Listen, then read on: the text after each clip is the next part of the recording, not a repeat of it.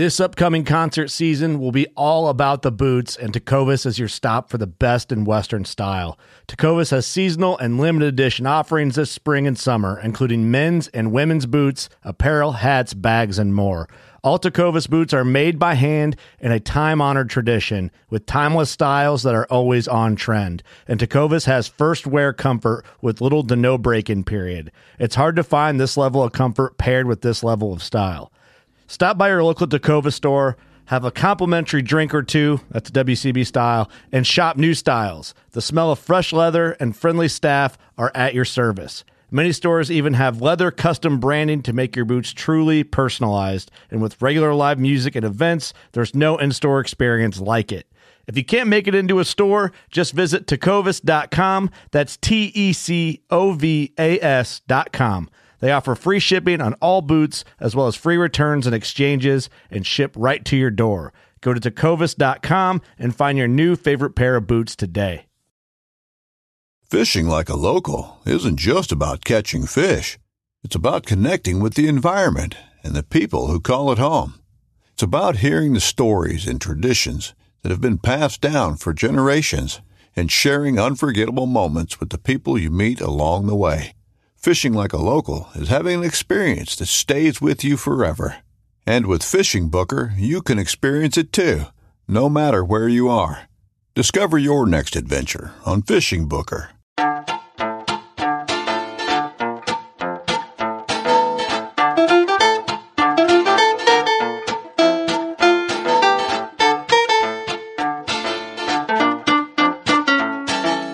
I'm April Vokey, and you are listening to Anchored, my chance to speak with some of the most influential people involved in the fishing world today. Join me as I travel to sit face-to-face with my guests in their own homes to learn more about their careers, opinions, history, relationships, and life both on and off the water. I am very pleased to announce that this episode has been brought to you by James Reed of JM Reed Bamboo Fly Rods. I first became aware of James years ago when he kindly donated a gorgeous single-hand bamboo rod to my Flies for Fins initiative. As the years passed and word spread that he makes some of the world's most beautifully casting bamboo two-handed rods, I simply had to add my name to his waiting list. I finally got around to meeting James last fall on the Skeena and was thrilled not only by his craftsmanship, but by his kind heart and warm laugh. In the words of James, I made the decision to sponsor this podcast based on my strong feelings that these interviews with anglers, as they share their life stories in their own words and voices, will prove to be an invaluable resource for future generations. I wanted to support Anchored not only for what it brings to all of us now, but also for what it will bring to many more in the future. If that isn't enough to encourage you to check out his rods, you can find more about James and his rods at www.jmreedbamboo.com or on Instagram at j.m.reedbamboo. The McMillan family name is one to be proud of. John McMillan, son of famed Bill McMillan, has devoted his entire life to the protection of the West Coast wild steelhead stocks. John has led the way on a multitude of projects and is not showing signs of slowing down anytime soon. I met with John at his quiet home in Port Angeles, Washington. In this episode, John and I discuss steelhead biology, the gene pool, and all of the questions you've always wondered but haven't been able to find the answers to.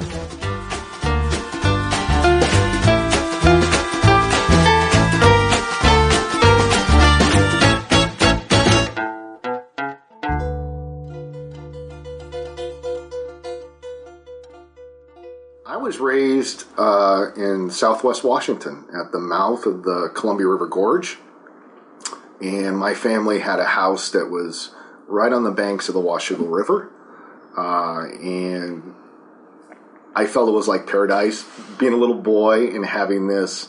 I had about a mile stretch of river behind my house that had other homes along it, so it was all private land and nobody else could go in there and fish. So every summer when those steelhead would start to run, I would just go out there as soon as I could in the morning, and I would have all day, whether it be snorkeling or fishing. So, yeah, I was raised there in the Columbia River Gorge, and I felt like that was a really big part of my life, growing up that way, being so close to the fish. We should probably start with who your father is. Yeah, my dad is Bill McMillan. Some of you guys and gals may know him. He's a fly fisherman and a longtime conservationist.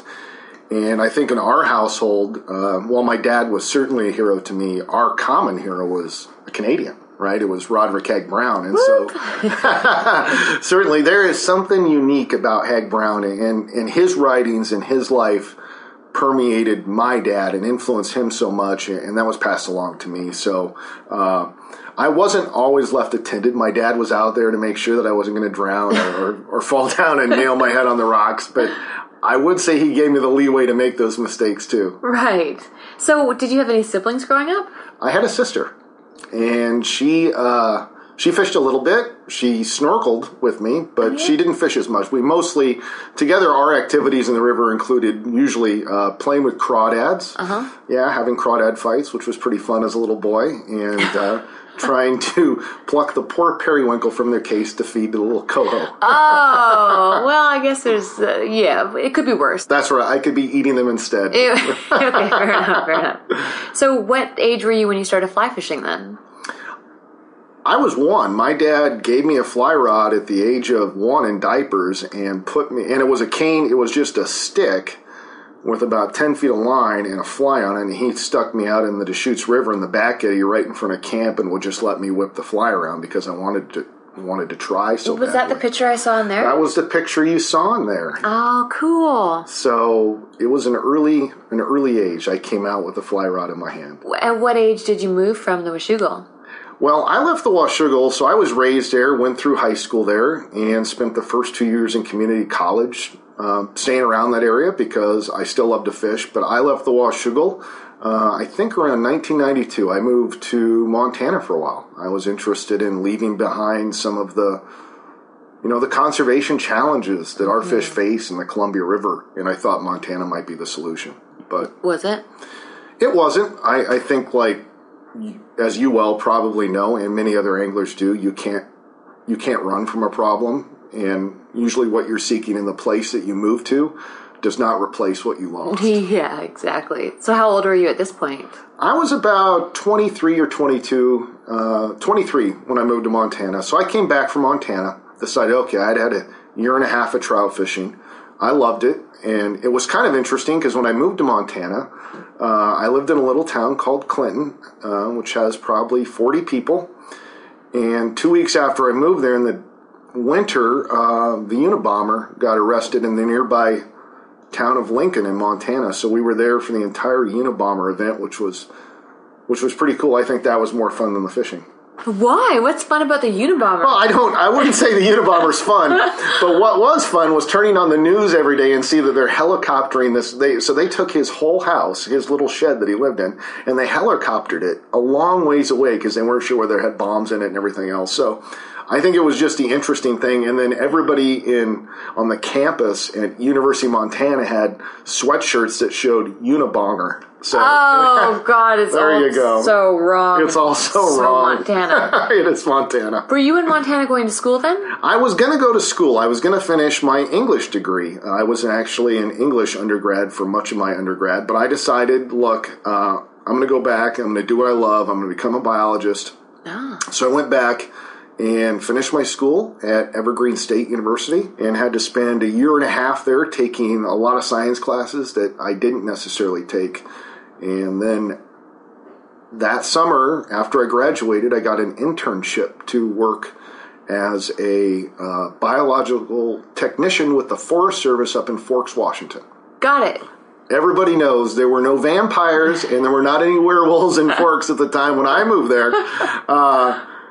But it was June when I moved up there to Forks, and I was a little bit scared. I mean, I'd been to Forks before, but I also wasn't sure that I wanted to leave behind my summer steelhead in the Columbia and switch up and have this really rainy Drury place where it was winter steelhead. Where are your parents at this point? They're still...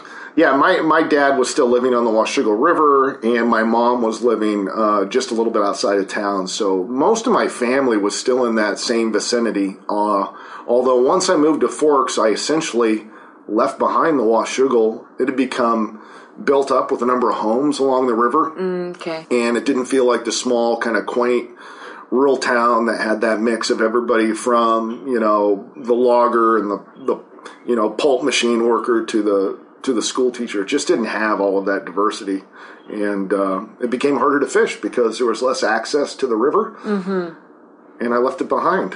What happens when you're in Forks? Are you a biologist at this point? I started out as a biological technician. What does that mean? Well, what that means is I essentially was a paid intern, a glorified, cheaply paid intern. I would go out and help the local habitat biologist put in things like temperature monitor loggers. I would also help do measurements of stream channel, like width and depth and gradient.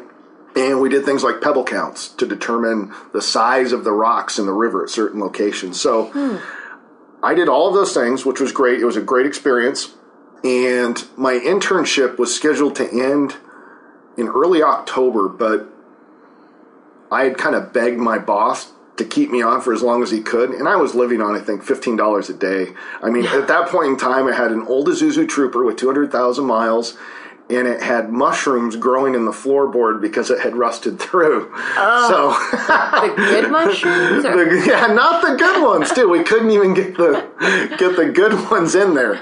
So I had this beat-up truck. It was dying.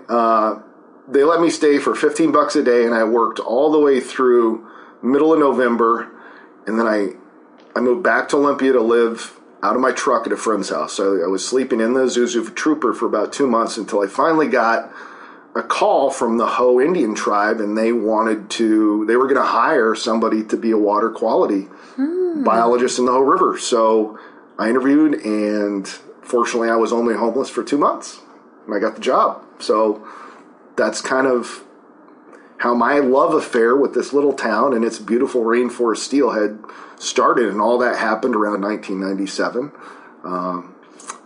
Did you ever leave after that? I mean, you're still here. I'm still here. I didn't leave. I did have to leave for 2 years to go back to grad school, and that was tough because trading Corvallis. Corvallis is a nice place. Don't get me wrong. What's Corvallis? Corvallis is a small, well, it's not too small. It's about 40,000 people. It's right on the I-5 corridor down in Central Oregon. Okay.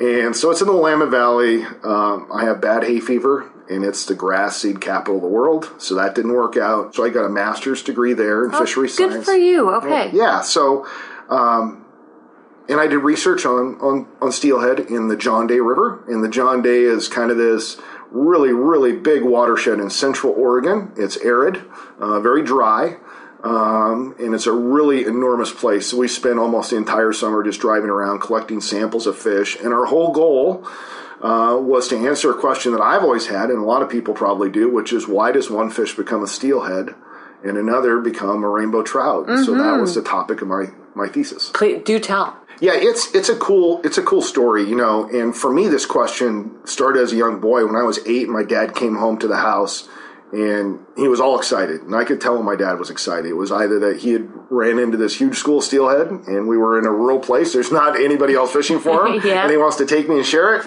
or he had something cool that he had saw in nature. And that day, he came home and said, "John, I just saw an 8-inch rainbow spawning with a 10-pound steelhead." I said, "No way." I'm 8 years old. I know they're the same species, but I'm also 8 years old. And this was probably 1979, so we're not exactly thinking the two forms are breeding. Mm-hmm. But why didn't he think that it was just eating eggs? Did he see it, rummaging through the gravel? And he saw the milk come out. Wow. Okay. Yeah, so it went up and flanked alongside her and released its milk, and it was a very small stream, probably no more than 5 feet wide. So it was a really, really tiny creek where they were at. So that was interesting, and I think that curiosity to answer that question, why does one fish stay in fresh water and why does another go to the ocean, has a question that's stuck with me for most of my professional life. And, the interesting thing about it is that when you look to other species in like Atlantic salmon or brown trout, European scientists have studied this topic for a really long time. So by the time I got to grad school and was asking the question, they already had 25 years of solid research on the topic. Okay, got it. So it was pretty well known in their neck of the woods, but a lot of that information was not transferring across the Atlantic, across the United States, to us over here. So Atlantic salmon people on the East Coast got it, but there's not many Atlantic salmon left on the East Coast of America. So, and that's why you read about precocious males in the Atlantic salmon works. So is that what these are? These are precocious males? That's the concept. So when I was in the John Day, the first thing we want to talk about is that when you look at fish, we got to consider that males and females in salmon and steelhead and trout and char, all those do different things. And this is because for females, size is key. Because the larger you are as a female, the more eggs you can carry. And the more eggs you can carry, the better chance you have of bucking the evolutionary bet that you're going to produce the big nada. So females should be big. And where do you get big if you're a salmon? You go to the ocean. Or you migrate to a lake. Regardless, wherever you can go to get food, you got to go get big. So when we look at whether a fish becomes resident or anadromous, most females in Micas, that is steelhead, go to the ocean because size is so important, and it allows them to produce, say, like, a 2-salt steelhead that's 8, 9, 10 pounds in size could have upwards of 3 to 10,000 eggs, depending on the population. While a rainbow trout, most of them are maturing the first time at somewhere between 11 to 13 inches, and they're carrying anywhere from 500 to 1,000 eggs. Okay, that's a very big difference. Huge difference, and that gives the steelhead a great chance. Now, the interesting thing is the males are the ones that show what we call plasticity, and plasticity means that just because your dad or your mom was a steelhead doesn't mean that you're going to become a steelhead. That means that your genetics allow you to also possibly become a rainbow trout, a fish that never goes to the ocean. And it's that kind of flexibility. Plasticity simply says, look, this isn't metal. This isn't something that's really hard. It's flexible. And what we see in the John Day is the exact same thing that people had long found in Atlantic salmon. And so that was good. But what we did see was that those fish that tend to grow really fast early in life and get really high levels of fat, body content of lipids, you grow fast, you get fat before you're 1.5, and all of a sudden you typically start to become a resident if you're a male.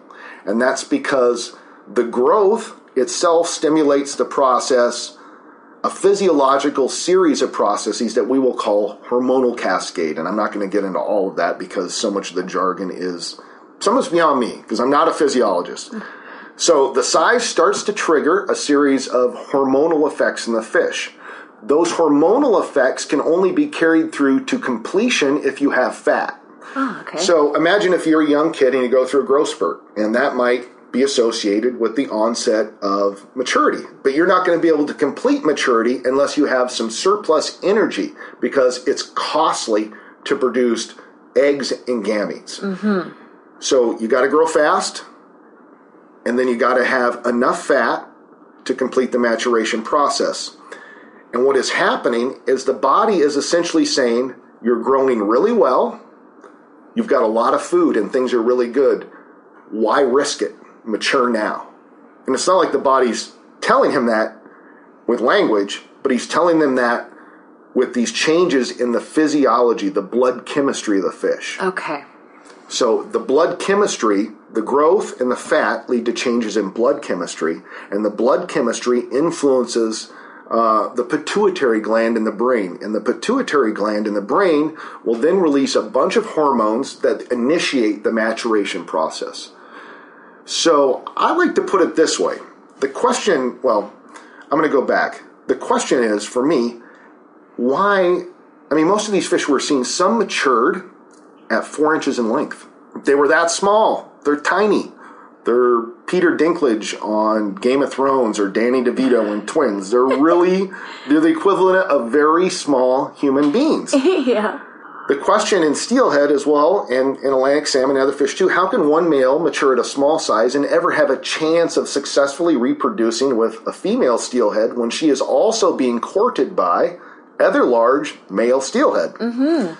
Well, they do it through a tactic or a behavior that we call sneaking.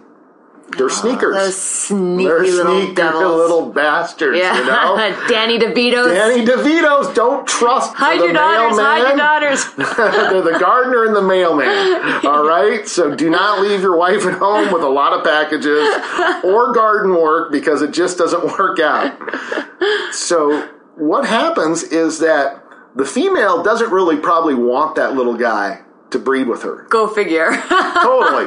She's trying to select the big dudes. But when those big dudes go in, when she starts to lay her eggs and they start to release their sperm, they're incapacitated. I mean, how many of us are thinking of doing anything else or having an orgasm other than having the orgasm, right? And that's exactly what's happening with them. And that's exactly what is happening. So at that moment, when they're all incapacitated, that's when the sneaker gets the in little there. shitbagger comes in, and he will dive in, and he will dive underneath those fish, and he will be right on top of the eggs, and he will release his sperm. In Atlantic salmon, they found that he can also block the sperm of the big guys with his back. Oh my God, that's so dirty. I know, it's really, I mean, when you when you think about it, I think of Caligula or any of the old Roman movies. I mean, this is like Hugh Hefner's world, I guess, if there's a Playboy and a naughty show to these fish. It is their naughty side. Danny DeVito sneaks in when your husband's passed out or doing something else and incapacitated, and all of a sudden that little kid that you thought was yours was not yours. And oh my God, but what's Mother Nature's reasoning for this? There's always a reason. So there's always a reason, and the important factor is there's also a genetic component to this. So it's not just whether they grow fast, it's not just whether they get fat. There's a genetic component, and those fish that become steelhead, go to the ocean, and they find this in brook trout, brown trout, Atlantic salmon, and steelhead so far. The fish that eventually become steelhead have really fast metabolisms, inefficient metabolisms. So, they're the human being that might need the equivalent of 5,000 to 6,000 calories a day because that's just how much their body burns and they never get fat. Mm-hmm. But it also means that they're burning or wasting a pile of that energy just on metabolic processes, right? Just trying to maintain your body every day. Those fish that become residents tend to have efficient, slower metabolisms. Okay. So the reason we have this gradient, and really it's a continuum, because at the one end you have males that are maturing at 4 inches in size in steelhead. On the other end you have, of course, mature fish as big as 45, 46 inches. Huge, right? Mm-hmm. And across that is a continuum of sizes that literally goes from 8 inches to 10 inches to 12 inches, right? That whole range. All of those are likely coded by a metabolic value in their physiology, right? It's likely a metabolism difference. It's important because that's diversity. Okay. If they put all their eggs into one basket, they would all have very similar metabolisms. Now, somebody asked, why is it important that a fish have an efficient one or a slow one and a fast one? Well, there's a reason. Because in some years, you're going to have lots of food in nature. Mm. And in those years, the fish with the really fast metabolism is going to be able to take advantage of all that food. Say it's a great salmon run that year, and they can eat all those eggs. And they're going to eat and eat and eat, because all of that is rarely going to get them to the point where they're full, because they continually burn it. Now, on the other hand, you're going to have years when you might have drought, low flows, not as many salmon, things are not as productive. And in those years, your more efficient metabolisms are going to be absolutely key to shaping the population for the future. So that's why it's important to have small and large fish, is that really what we're asking is, why do you have slow and fast metabolisms? And it's the same reason humans do, because we occupy very different environments across this, place that we call home on Earth. Mm-hmm. Africans tend to have different metabolisms than people from Northern Europe, and people from southern part of South America tend to have different metabolisms than Eskimos. And it's just the way it goes, because all of our food supply and the growing seasons that we have for all the things we eat are really different. Oh, this is fascinating. So where does Russia come into play then? Well, Russia to me is interesting because I think like my father, I'd lost a little bit of hope in the lower 48 that we were ever going to stumble upon pieces of research that told us what steelhead should look like in essentially an untouched place with no hatcheries, no habitat destruction, and minimal fishing or no fishing effort. So Russia for me was important because when I worked with the Wild Salmon Center, we had a partnership with the University of Moscow, and we had a number of their great scientists who had been researching steelhead on the Kamchatka Peninsula. They've been doing that work for well over 20 years before I met them. And I was just shocked by the information that came out of Russia. And what we see in Russia are what I thought to be three very interesting patterns. And the first is, despite having all of these watersheds along the peninsula, about half the watersheds are dominated by rainbow trout. They have very few steelhead. Oh. About the other half are dominated by steelhead and have very few rainbow. And those watersheds are sometimes, the mouth of the watersheds are sometimes located less than 10 miles from each other. So they're in the very near proximity of one another. And what that is suggesting to me is that this is tremendous diversity at a really big scale, but it's also happening at a small scale. Because, you know, an example here is that one river that has its mouth 10 miles down the road is 80% steelhead, and the one that's 10 miles further down the road has 80% rainbow trout. How do we arrive at that level of complexity?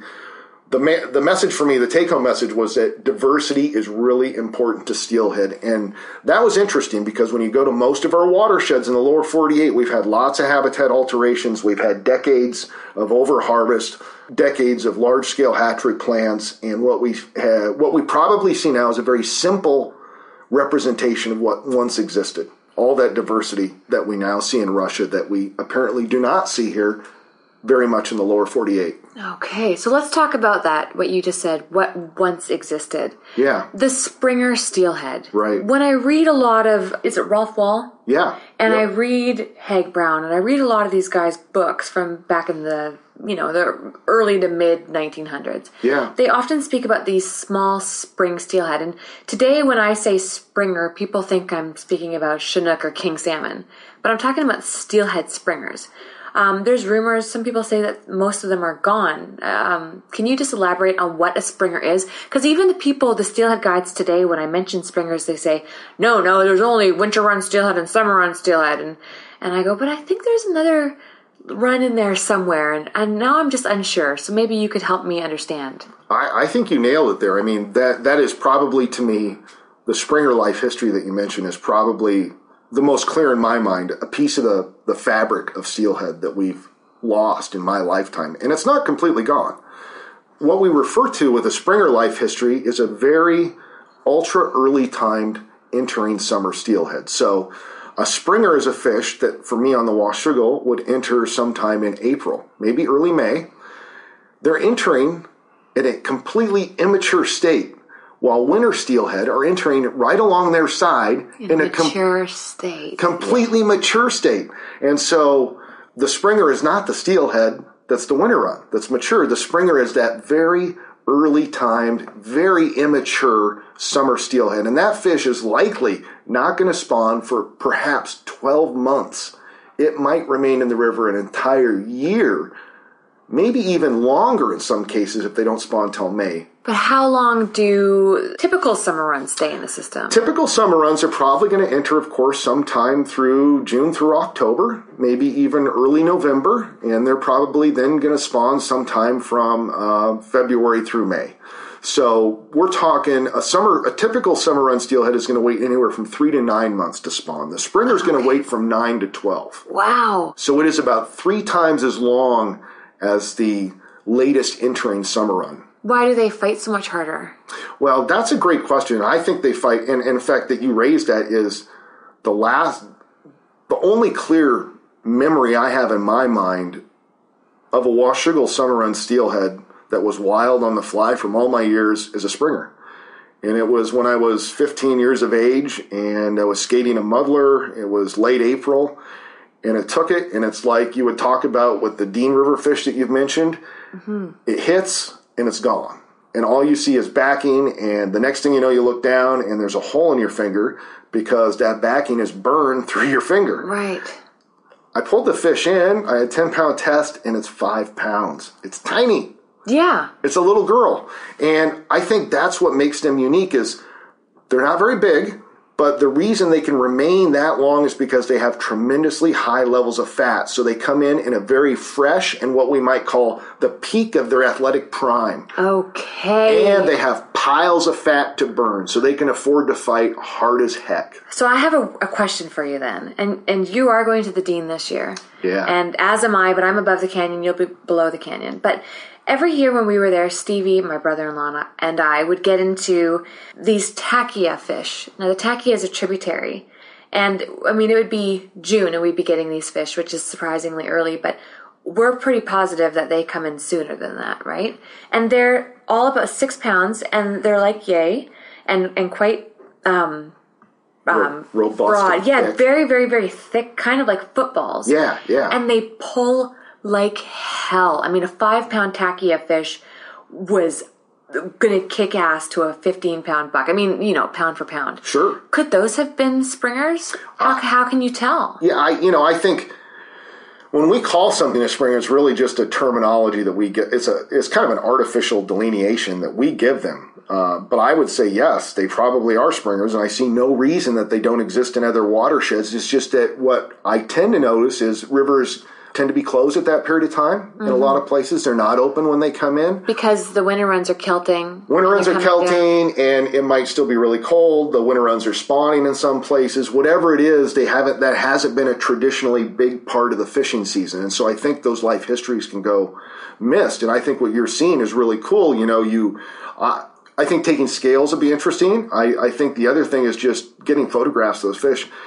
The more anglers document things like that, the more likely it is that people like me that study them are going to have the information we need to go and say, look, here's something really interesting that's happening in a population that you know well, but you might not have considered this. Mm-hmm. And I think those springer fish, I mean, there's just nothing that I've ever met that fights as hard as they do and is so beautiful. And when you touch them, it's just, it's just like they're wearing armor. They're perfect. They're hard. They're fully built fish. They're the F-350, whatever you want to call them. Yeah, totally. Well, so you get all this knowledge. I'm assuming, did you go to Russia? I never been to Russia. No, The challenge of going to Russia for me at the time was that I was going to essentially have to, and this wasn't a bad thing, I wasn't going to get to do as much science as I was going to be fishing with a lot of our donors. And I loved our donors, and there were some great people. But my ideal, being the hermit that I am, my ideal situation was to go to Russia, with one or two of the Russian scientists who lived out there. I still might go, but I haven't yet. Yeah, I think you're right. Yeah, why not? Why not? I've got to see these. I got to see these fish at some point, and I've only lived vicariously through the lives of others. So I think that it's time that I get my ass over there. So let's get back to your career then. You get all this research. You start to raise awareness here on the West Coast, and then what happens? Well, I think Are you still working with the Hoh tribe? No. So after the Hoh tribe, I eventually left the Hoh tribe after a couple of years. I was offered a job with the Wild Salmon Center. Oh, okay. So a nonprofit located out of Portland, Oregon. Pete Soverel and Guido Rahr and Zan Ojero were the core of that group when I first started there. It was very small, and it's so large now, but they've done tremendous work. So I worked there for, I think it was 7 years, and my goal there, the Salmon Center hired me to go conduct snorkel surveys and habitat measurements and do the best science I could to identify the best salmon habitat in the Hoh River. And the Wild Salmon Center was working with Western Rivers Conservancy. And Western Rivers Conservancy and Sue Dorhoff and Josh Kling had worked really hard to raise a bunch of funding, and they were going to buy land in the Hoh River, which has now since come to fruition. Mm-hmm. And a lot of land, thousands of acres of the Hoh have been bought and protected. And so my research was trying to help guide some of those purchases. Protected how? Protected from what? Well, it's protected from future development and logging. Okay. So a lot of this land was going to probably be developed, probably into what we might call summer homes. Mm-hmm. And so not only did we protect it from that development and future logging, but the Hoh River Trust, manages the land, allows access. So people get to use, fish, hunt, hike on all these places that they would have otherwise lost. So awesome. That was a lot of fun, and during that same period of time, I was still doing research on steelhead in the Quileute River system and a little bit in the Hoh, and I was trying to understand how the rainbow trout interacted with the steelhead, which led me back to that question that's kind of bugged me for my whole career, which is, why does one fish become a steelhead and another a rainbow trout? And what I was seeing was that those male rainbow trout in the rivers like the Salduc and the Kalawa were mating with female steelhead. And it was particularly so at the end of the season. So fishing, by the time late May came around, there were still a fair number in some years of bright females entering. Not a lot, but a fair number.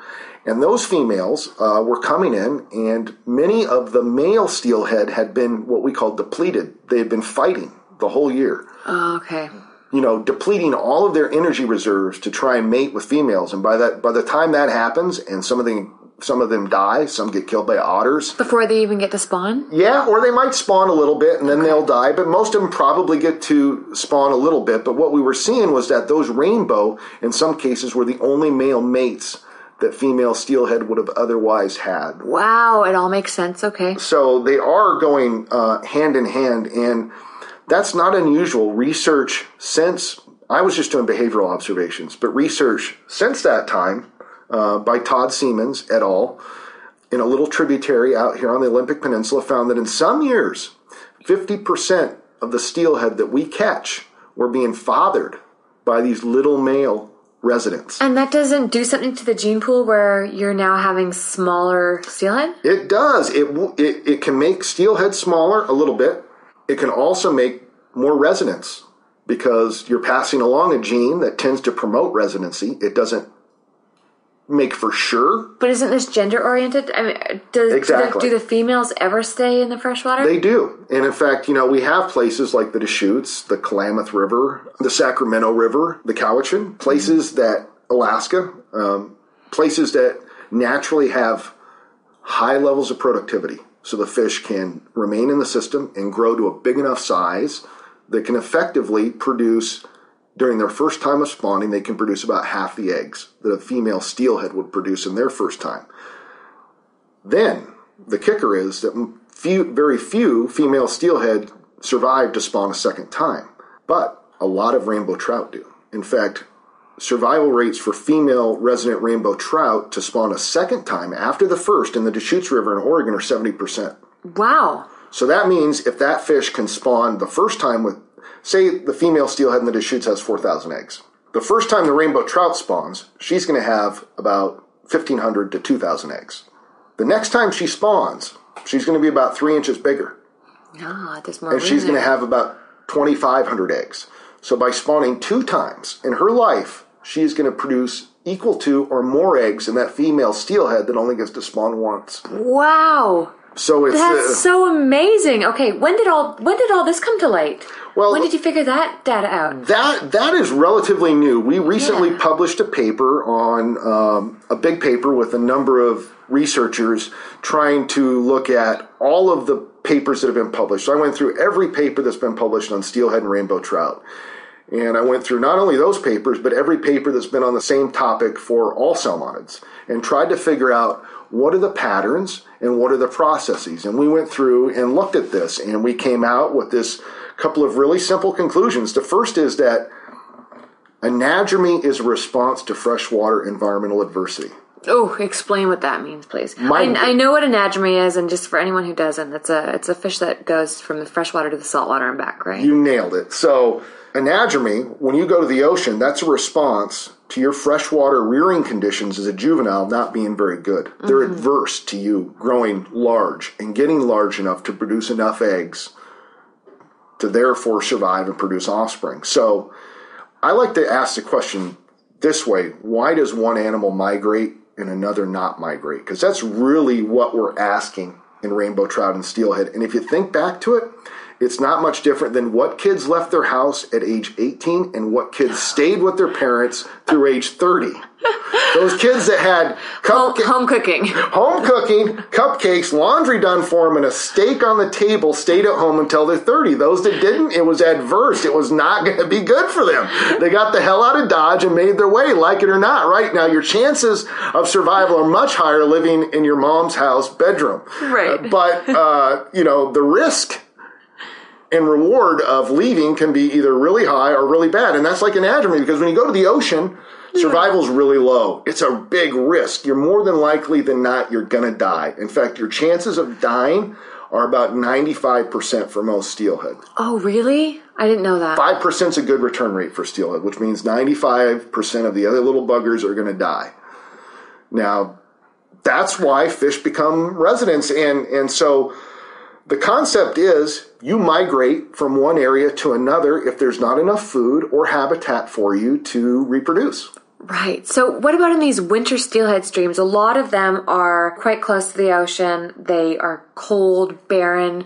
They're not very prolific. Yeah. Do winter steelhead streams see a lot of fish that end up becoming residents? That's a great question, and it would appear, based on the data that we have now for our populations as they exist, that no, they're resident rainbow, or precocial males, whatever we want to call them, are rarer in coastal populations where you have winter steelhead than they are in coastal populations or inland populations where you have summer steelhead. Okay.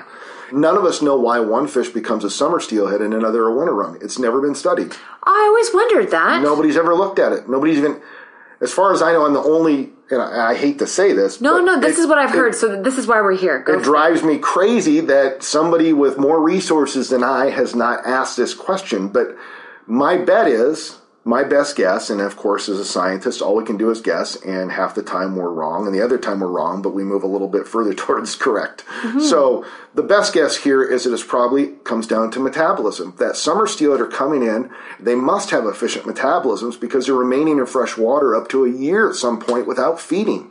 They're starving for a year. The only way any animal could possibly do that is if their body is using their resources in a very efficient manner until they get to the point where they have to spawn. But couldn't their metabolisms just be reacting in a certain way as a result of the water temperature? Well, that's a great point too, because water temperature is the real big driver but behind the variability we see in metabolism on like a daily basis. But we also know this, that if you just look at the standard metabolic rate, that's the SMR we call it, that metabolism is kind of a genetic feature. So that's your basic basal metabolic rate. Now, water temperature, the warmer it gets, the faster the metabolism ramps up, the more food they burn. So that even makes summer steelhead MIs more incredible because most of them are persisting in really warm water temperatures for long periods of time in the summer. So they're coming in with a lot of fat, but they're also using that fat wisely. Right. And it's not a decision on their part, but they are smart. So summer steelhead do what we call behaviorally thermoregulate. And that is where they behaviorally go into a system, they find the cold spot, right, the bottom of the pool, a log jam or some other tributary, someplace with cold water, and they will shove their nose into that, and that can reduce their metabolic rate by over 200 to 300%. Wow. Those are big deals. So yeah, they need cold water, and especially with climate change, they're going to need all the cold water they can get to make it through all of these changes we're going to see. And that's why when I come back to summer steelhead, so much of recovering summer steelhead is literally about restoring those cold water habitats that they've once had. Coming up, John and I talk about fish metabolisms, physical makeup, and conservation measures. Again, thank you to James Reed. JM Reed Bamboo Fly Rods is a small operation that designs and hand makes modern hollow-built bamboo rods that are specifically tailored to anglers' needs and desires. James focuses on combining the 3 dimensions of feel, performance, and connection into his fly rods. This unique attention to detail allows him to make a casting tool for the contemporary traditional angler by designing rods based upon our most current fly line technology, all while retaining the amazing attributes of split cane and the connection it gives us to the history of our sport.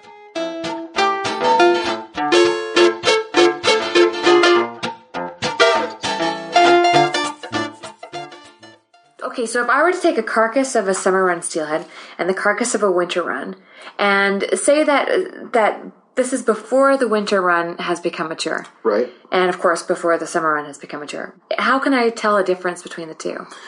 Well, we don't really fully understand that. That's a great question. Now, generally, there's only one small assumption that can be made, and we know from a little bit of research, which is that the caudal peduncle, which is the tail, the wrist of the fish. The caudal peduncle. Pedunkadunk. Yeah, that's where that comes from. Exactly. The pedunkadunk. Kim Kardashian, I know, was jealous of the badonk on the steelhead, and she took the name, and nobody's giving steelhead their credit, so you've got to raise awareness. Caudal peduncle. Steelhead own it. So that wrist on a summer steelhead is longer, usually, than that on a winter steelhead. Oh, interesting. So could that just devil's advocate here, could Sure. that have something to do with that typically summer run steelhead, because they enter in an immature state, they have more time to make the run, so therefore they can travel further in I think and you hit hit it. more canyons? I think you nailed it. I mean, there's no other reason that it makes sense to me other than they're the Kenyan. They got the long legs. They're meant to swim up anything and everything. That is so interesting. So, Okay. I mean, on the other hand, the winter steelhead is more like the Eskimo. It's not going to do too good running a marathon, Right. but he's going to do very good where he belongs. Right. So the winter steelhead is, and you know, there's a big difference when a winter steelhead comes in and they start, you know, they come in usually sometimes fully mature, but sometimes not, and they could have anywhere from, 4 to 8% body fat, and that body fat in those summer steelhead can be up to and over 20%. So Wow. it's like a sockeye versus a coho, right? The coho comes in, not as much fat, but that sockeye tastes really good. So summer steelhead, not only are they incredible, but they also taste much better because they have all of that fat in them. So don't kill the wild ones, but kill the hatchery ones and enjoy them. And we're going to be talking about that Yes. after I learn more about you. Okay, so you start working with the guys at the Atlantic Salmon Resort. What was it? The Wild Salmon Center. Okay, so you start working with the guys at the Wild Salmon Center. I did, and I got exposed to a lot of great people. I decided that I needed to go back to grad school, so I went back to Oregon State to get, the degree. That took 2 years. Then I came back and got a job working as a contractor for NOAA, NMFS, National Marine Fisheries Service. And I didn't move back to Forks because I was just about to get married, and my wife, bless her soul, had tried living in Forks, and it's a tough place. It is a tough place. It's a tough place, and it's not just because of the werewolves and the vampires, but it's a tough place, and she gave it a chance, and she doesn't fish, but I love her to death for giving it a chance. She tried for 7 months. So I came back and said, okay, we'll make this work. We'll live in Port Angeles. That's a great compromise. That's a great compromise, right? And as you know, that's what having a happy marriage is literally about in many cases. And so for me, it wasn't that big a deal. So I moved into a friend's house and I started working on the Elwha Dam removal project as a scientist. I worked there for 5 years. And then just this past year, I took a job as the science director for the Wild Steelhead Initiative that was just started by Trout Unlimited. So I now work for Trout Unlimited and excited to be, I love research and I love the work I was doing. But as you and I have talked about, sometimes you just need to, we need somebody to convey the information to the general public, to all the anglers who are interested. And I felt like I was gonna have more value in this life doing that than I was just doing research. Yeah, and you're a great spokesperson for it. You're charismatic, you're well-spoken, you know how to replace the jargon with, Danny DeVito. with Danny DeVito analogies. You're very pleasant. I quite enjoy, chatting with you and getting to know you better. And you're 43 years old. I'm 43. So there's a lot of room here. You're going to be in our lives for a long time. So people need to get used to you. You're going to be here. Yes. So let's talk about what it is that you're trying to do with Trout Unlimited. What's your main initiative right now? Well, the initiative is that we saw the need for what I would call a regional scale initiative to protect the last best remaining populations of steelhead. And not just so they can be museum pieces, not just so that we can say, hey, they're protected, but rather so we can angle on them, so we can fish and interact with these beautiful fish, and we can be on the rivers enjoying them. We don't want museum pieces. So one of the things from a conservation standpoint that we looked at was that when most conservation issues come up and policy and management challenges are there, they're typically done and fought at a local scale, right? Somebody might want to keep a hatchery in one watershed. Somebody might want to change fishing regulations in another. But those groups are rarely, if ever, working together or in concert towards a common goal. And not only that, but we never really have groups working across all of the states in the lower 48 where steelhead are native. So our goal with the initiative, first of all, is to focus on all these states in the lower 48 where steelhead are native. TU has a lot of chapters in all of those states, and we have thousands and thousands of members in those states. Which states are we looking at? We've got Alaska, California, Washington, Oregon, Idaho. And Idaho, right. So we got those states, and each state represents a unique challenge, and every watershed in each state represents a unique challenge. So our goal is to first focus on a few of the best remaining places and try and do our best to work on what we call aligning management with all of this great habitat work we've done. So we at TU invest millions of dollars every year in habitat restoration. A lot of other groups do similar work, tribes, and federal money comes out every year for other local nonprofit groups to do wonderful habitat restoration work. And yet, despite all of these improvements in habitat, what we rarely do is align our management with it. And for an example, on the Olympic Peninsula here where I live, we have some of the best remaining habitat of anywhere in the lower 48. The headwaters of many of these rivers are protected forever and never been touched. They're in the Olympic National Park. Despite that, in all the habitat restoration that's occurred in these rivers, we never seem to increase escapement goals to meet or match all of that great habitat work we've done. And I think a strong argument can be made that our habitat in a lot of cases is better in watersheds now than it was, say, in the 50s and 60s when we were logging without buffers, when we were letting our cattle graze in the streams all day long, when we were taking all of the water out from the streams. We've done a lot of good work, but we also need to make sure that wild steelhead reap the benefits and get to use that newly opened and restored habitat. So that's the big goal of this, is to align how we manage steelhead with all of the great habitat work. And we don't think that can happen with just Trout Unlimited and our members right here. That's a key part of it. We think we need to grow the Army, though. And to do that, we started what we call Wild Steelheaders United. And the goal of Wild Steelheaders United is that anglers can go to our website, read about the things we're interested in doing, and we have a credo for people to sign that we hope they do sign. And by signing the credo, they'll say that they'll support the actions, activities, and viewpoints that we're thinking about, and they will get a newsletter from us. And what we hope to do is bring to bear and harness all of that passion that these anglers have to create our own steelhead army. So when we're facing a challenge with steelhead in a place like the Olympic Peninsula, that we're going to also rely upon anglers from Idaho, Oregon, and California, because people who fish the OP come from everywhere in all these states. So it would behoove us to try and maximize our conservation power by employing those people. Let's put them to work to benefit the fish. And people so far have responded really well. I think another key point is that I almost solely fly fish, and a lot of members in Trout Unlimited are fly anglers. But our goal here, too, is to literally try and bring people together. We're tired of the old culture wars where a gear guy says, I'm not going to hang out with the fly guy because he's a snob, and the fly guy says, I'm not going to hang out with the gear guy because he's a knuckle dragger. We need to bring these people together to set aside those differences, because the truth is they're not getting us anywhere. And while we're fighting amongst each other, the fish runs and our opportunities to fish for them are going down the tube. Well, let's talk about the number one management concern that you have, or what are you guys focusing on as far as improving management? Well, that's a great question. I think there's a couple of things we focused on. And first, and I'm going to talk about the peninsula, we have a tremendous amount of fishing pressure on the Olympic Peninsula by sport anglers. Could you explain why?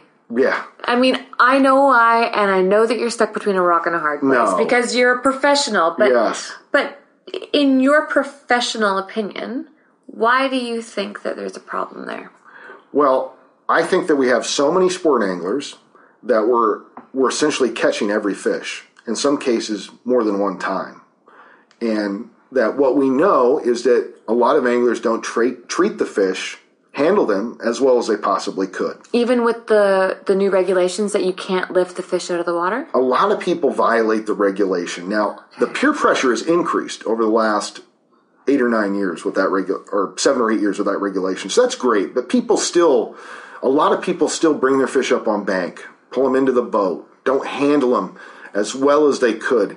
And we get concerned about that because there is research on Atlantic salmon that clearly suggests that catch and release can have sublethal effects. And sublethal effects are effects that reduce the fitness or the reproductive success of the fish, but don't kill it. So in the case of Atlantic salmon work, what they found was that even exposing an adult Atlantic salmon to as air for as little as 20 seconds could reproduce the amount of offspring they produced by over 100 to 150% in the worst case. So it reduces the amount of offspring that they can have. Yes. Just 20 seconds. Just 20 seconds. But I will caution this. It's one study. I don't want to apply one study to Atlantic salmon to everywhere, but as a scientist, I will say this, that those results shouldn't be entirely surprising because when you catch a fish, you put it under a lot of stress, and the body, to fight that stress, releases tremendous amounts of cortisol. And that cortisol could be being passed on from the mother to the eggs. And cortisol has a tremendous influence on juvenile behavior. How so? Those fish with high cortisol levels tend to be more timid as juveniles, less bold. They don't feed and compete as well with other juveniles, and as a result, they tend to grow slower and not survive as well. Wow. It's a big wow, but I also want to caution, because I'm an angler and I love to fish, and I don't think that, I think the results also highlighted something else, that those effects were only really strong when the temperatures of the water were very cold. Right. They were not present when the temperatures were in the normal range that we would fish in the summer, that kind of 58 to 66 degrees. Everything was fine there, no effect. But the question to us is, these are winter steelhead. The water temperatures are colder. We could be having fitness losses. And so we think it behooves us to be as proactive as we can when we're managing these fish, because we think as anglers that the better we regulate ourselves, the more opportunity we're going to get in the future. And I say it that way because the Olympic Peninsula is about the last place in Washington where steelhead are not listed under the Endangered Species Act. Yeah. The long-term trajectories of all the populations show steady but slow decline over the last 40 years. The question becomes, in 10 to 15 years, these populations could all very possibly be listed under the Endangered Species Act despite having all this great habitat. So what we're trying to do is start a movement. Because we're catching too many fish? Well, I don't think it's just that we're catching too many fish necessarily, but we also have high commercial harvest rates on the Olympic Peninsula. The tribes, these are the only places where we can commercially harvest steelhead, and the tribes harvest every year anywhere from 25 to 50% of the wild steelhead run. Which is substantial. Substantial. That's very, very high levels of harvest for a population of fish like steelhead. So when you harvest a bunch, and then you also catch and release the remaining bunch of fish, then we get to have concerns because it's two effects rather than one. And there is a mortality associated even with catch and release. Is it still 3%? It's 3 to 5%. It's really low. Mortalities, and we think that... But it's not low if you factor in how many times on average is a fish being caught and released. Yeah, in the Saldick it was 1.3 times, and that did not account for any fishery in May or the early fishery in half of December. So on an average, are some of these fish getting caught on the way up and on the way down? It's hard to say. What my guess is what's happening, and you as an angler probably get this too, is I think females, winter runs, tend to come in, wait for a week, maybe a month, spawn, and then leave. Males, on the other hand, remain in the system for as long as they can to mate with as many females as possible. And they're the ones that are full of testosterone and pissed off at anything that comes across their face. Mm-hmm. My guess is that male steelhead, aggressive during the breeding season. We're fishing for winter steelhead just like a hunter hunts for elk during the rut. Mm-hmm. They're aggressive. They bite a lot, probably. So it's probably males being caught more so than females multiple times.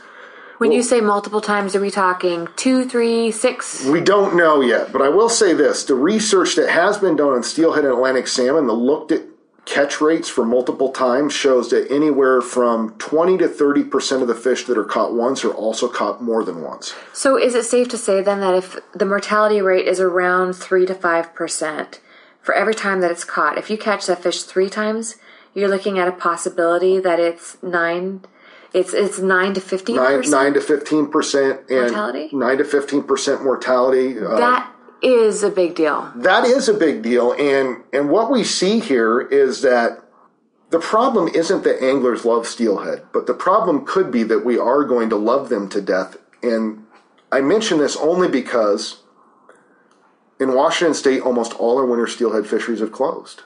We don't have that many places that are open. the Puget Sound, the Skagit, all those great rivers. But what's happened to the Skagit numbers since they've closed it? Well, that's a great question too. Is the Skagit over the last 5 years have been trending steeply upward. The population has increased from a low of 4,000 fish to 9,100 steelhead last year, and it looks like this year is going to be another great year. At approximately, we're seeing over 10,000. I wouldn't say that 13 to 14,000 fish is out of the range, but I don't work in the watershed and I only get the rumor mill. It's too soon to tell. But we're still seeing a sharp trajectory of they closed a Skagit, they reduced the number of hatchery plants, and then marine survival increased.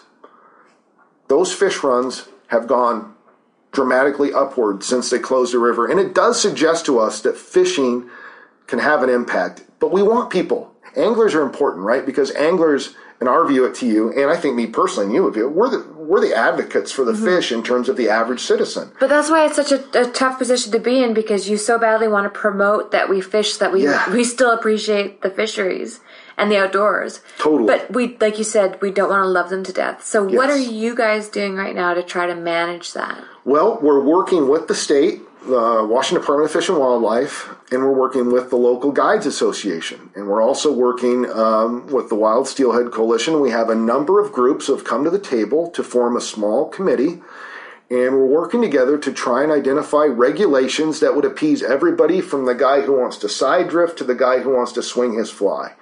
How many guides are in the OP? Licensed guides? I don't know how many licensed guides there are. Forks has about 3,000 people. That's the size of it. And I'm going to guess that we have 50 guides. Is there a cap to the amount of guide licenses allowed? There's not, no. Should there be? I think there should, yeah. And I think that's something we're talking about, which is trying to find, and this is something that I don't want to speak about in terms of TU taking the reins for this, because the OPGA, which is the Olympic Peninsula Guides Association, has been concerned about this themselves. Yeah, I understand. I do understand the politics of this. Yeah, they're trying to do the right thing, and so we're just trying to work with them. But because I don't work for TU and because I don't have a political agenda, I'm going to straight up say that I think it's ridiculous. And I don't want to see anyone out of a job. I understand how hard it is to make a living in the industry, but I mean, and I can't even use BC as an example because obviously we have our mistakes too, but I believe there should be a cap. I really do believe there should be a cap. And if you guys aren't going to put a cap on the amount of guides out there, there should be a cap on the amount of fish that you're catching. That's just my opinion on it anyway.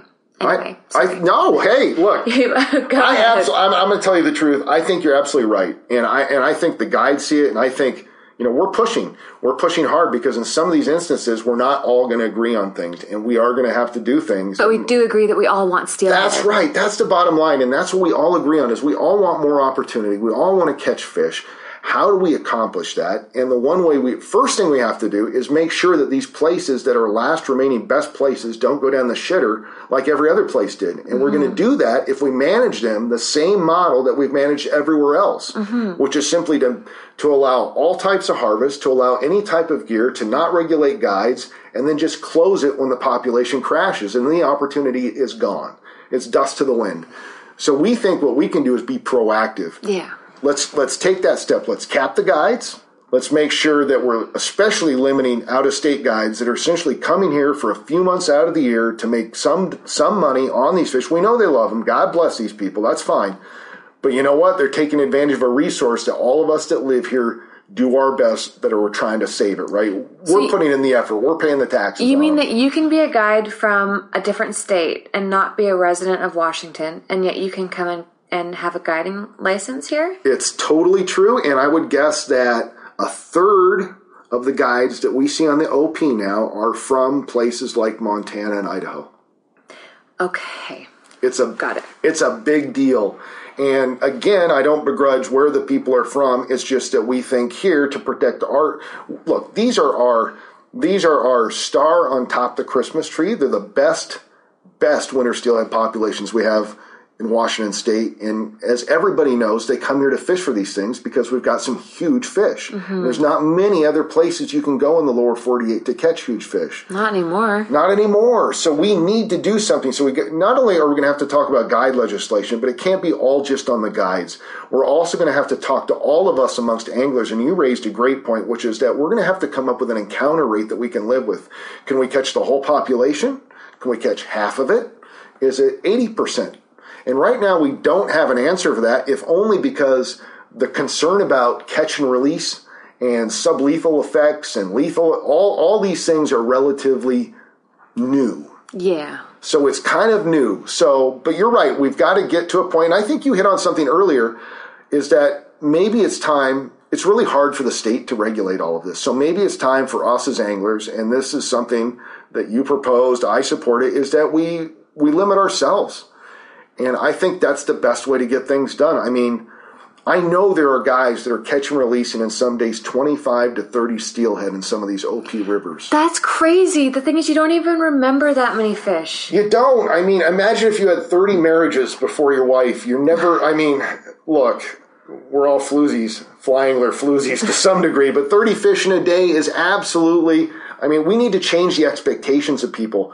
30 fish a day, that stuff, just doesn't cut it. And it's not great from a management standpoint. It's not great from a conservation standpoint. So I think what you mentioned, which is let's limit ourselves. And that's the way, and I think that's the slogan it should be, is that, 2 fish a day is enough for anybody, right? I mean, I think so. 2 fish. I mean, or 3. But yeah, I mean, I'm a guide. Yeah. I've never had a client catch 3 fish in a day and say that he or she's unhappy. Yeah, your tip is going to be, you get 3 fish in a day. That's a great day. For winter steelhead, sometimes you're lucky if you get 1. Yeah. And I do think that there's a level of responsibility that we do need to start putting on top of each other. Obviously I'm a big fan of the new Keep 'em Wet campaign. Yes. And trying to keep the fish wet. And we're all going through the learning experience. And Dave McCoy and I in his podcast, we had a really great time kind of, debating and discussing that, if you will. But I think that we do need to be looking at each other. And when, I'm not going to lie, if someone comes up to me and he's like, yeah, I caught 15 today, I'm going to go, wow, good for you, and I think that we need to stop being like, oh, cool, yeah, awesome, where did you get your 15? I think we need to start raising the bar a little and saying, wow, dude, that, that's a shame. I'm sorry to hear that. Maybe you should have gone home earlier. I think that we do need to start to kind of tighten the reins a little bit on pretending like it's okay, because it's not. And even if you are an out-of-town resident, I get it. You paid $6,000 for your trip. I totally get it. But if you're paying $6,000 for a week-long trip to BC even, you're paying to see the bears and the mountains and the eagles and everything else that goes into that experience. And I think it's going to take time, but like I mentioned earlier when we weren't on the air, I was talking to you about, when people were told that they couldn't retain their fish anymore, it was a big deal too, until you started to tighten the reins and say, that is not cool. You've got to start letting your fish go. And I think that we'll see the same thing with this. We just have to have the balls and the guts to stand up and say, that's just not cool. That's not cool. And I understand economy. Believe me, if anyone in this industry understands economy, I get it. But there's more to it than just numbers. Yeah, you're so right. And I think it's going to, we want to be a part of that leadership. And we also, I know people like you, April, are being a part of that. And kudos to you, because it takes people to stand up and try and lead the next generation down the road of angling that is necessary to ensure that the generation after them has the fish to fish for. Mm-hmm. And that means all of us, as the population grows and this footprint of climate change and what everything else begins to influence the fish even more, that we begin to take our foot off a little bit, release the pressure. And so, yeah, kudos. I think it's absolutely right. We have to do it ourselves too, mm-hmm. because I think we've all learned that the government is often not going to regulate these fish in the proper manner for us. Right. Well, let's talk about something really educational here, just to kind of lighten it up for people who don't live here and they're like, oh my God, if I hear about politics and conservation one more time, I'm going to pull my hair out, because even though I don't agree with their viewpoints, I know that there are some of those people listening. Totally.